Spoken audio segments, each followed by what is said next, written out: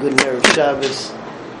Today's shir is Le'ilui Nishmas, Rosh Yeshiva's mother, Shina Basar of Moshe, as well as Zalman and Gedalia. We're holding on Perek Hey Mishnah Zayin, talking about the scene of bringing the Korban Pesach in the Beis HaMikdash, with the three kitas that we learn out from the pasuk of Kahal Adas Yisrael, and that the first group would go in until the Azara was stuffed. You had the Kayanim in the three rows, each with a different metal pan, gold or silver or gold, but it was all uniform, keeping it aesthetic, and we discussed how the blood was passed down yesterday. Mishnah Zayin tells us that after the first one went out, so then naturally the second group went in, and then the third group, which we'll see, was really just a backup. There were usually very few people in the third group, so that went in after the second group. Mishnah also tells us that while people still do this when they bake matzahs, but as this whole procedure was going on, bringing the Korban Pesach, so the Olam was singing Hallel, the Leviim was singing Hallel, and once they would finish Hallel once, so then they would start Hallel the second time. Start Hallel and finish Hallel the second time.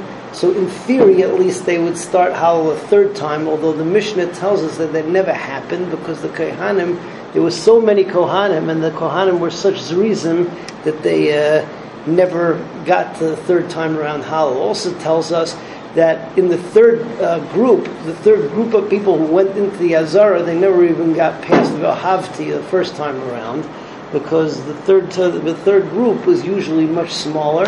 And once they got to Vahavti, so then it was done.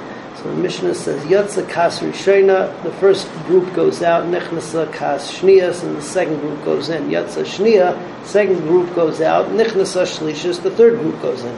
Kamaisa Rishona Kaf Maisa Shnia, the same procedure was done with the first one, the second one, third one, Kaf Maisa Shnia Vashlishas. Karuas Hallel, they would be singing Hallel.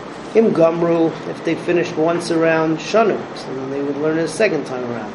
Im Shanu, and if they learn it a second time around, if they would go through it a second time, then Shilshu, then they would start the third time.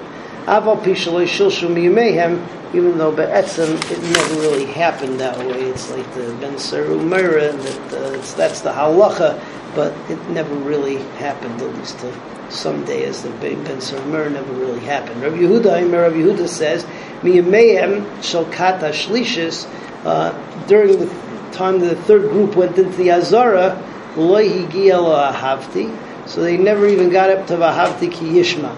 Mifnei She'ama Muatim, because after the first and second group, there was still very few people who had come in the third group. So now we move on to Mishnah Ches. Mishnah Ches tells us that Korban Pesach was also brought on Shabbos, and the procedure was exactly the same on Shabbos as it was on Chol. But there were two things that happened that they did on Shabbos that the Chachamim were not so happy about. One of them had to do with the fact that it was Shabbos. The other was that the Chachamim said it was just pointless. First thing is that on Shabbos what they used to do was that they used to hose down around. They had hoses, but they would wash down the floors of the Beis HaMikdash from all of the blood. The Chachamim did not like that. Why? Either A, because there was a chashash of being mashve gumos, of smoothing out the floor, which we saw as a malacha on Shabbos.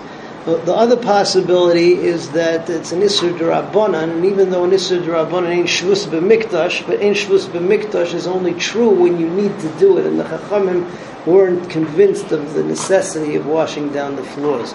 The other thing that was done there was they had a practice where the Kohanim would scoop up a cup of blood from the floor all the way at the end, just as a backup plan. If some of the blood, if one of the karbanis, the blood wasn't thrown on the mizbeach, so they would take the blood and throw it against the mizbeach and hopefully be yotzei that way, because what you had on the floor was a mixture, obviously, of all of the karbanis. So there was a backup. The Chachamim didn't agree with the practice because they said that dam is mevatel dam, and therefore whatever was there for one of the karbanis is totally negligible now, and therefore there was no reason to do such a thing. So Mishnah Ches reads like this: K'maseu b'chol, kach maseu b'Shabbos. You would do it the same way on Shabbos. Also, Kohanim madichem es azara. But on Shabbos, the Kohanim would hose down the azara. Shaloi b'rtzayin chachamim. Assume that they hosed down the azara during the week also, but over there the chachamim didn't have a problem with it. Rabbi Yehuda says also, Kois haya mimale midama taroives. They would fill up a cup from the blood of the mixture, all the karbanos, as this backup.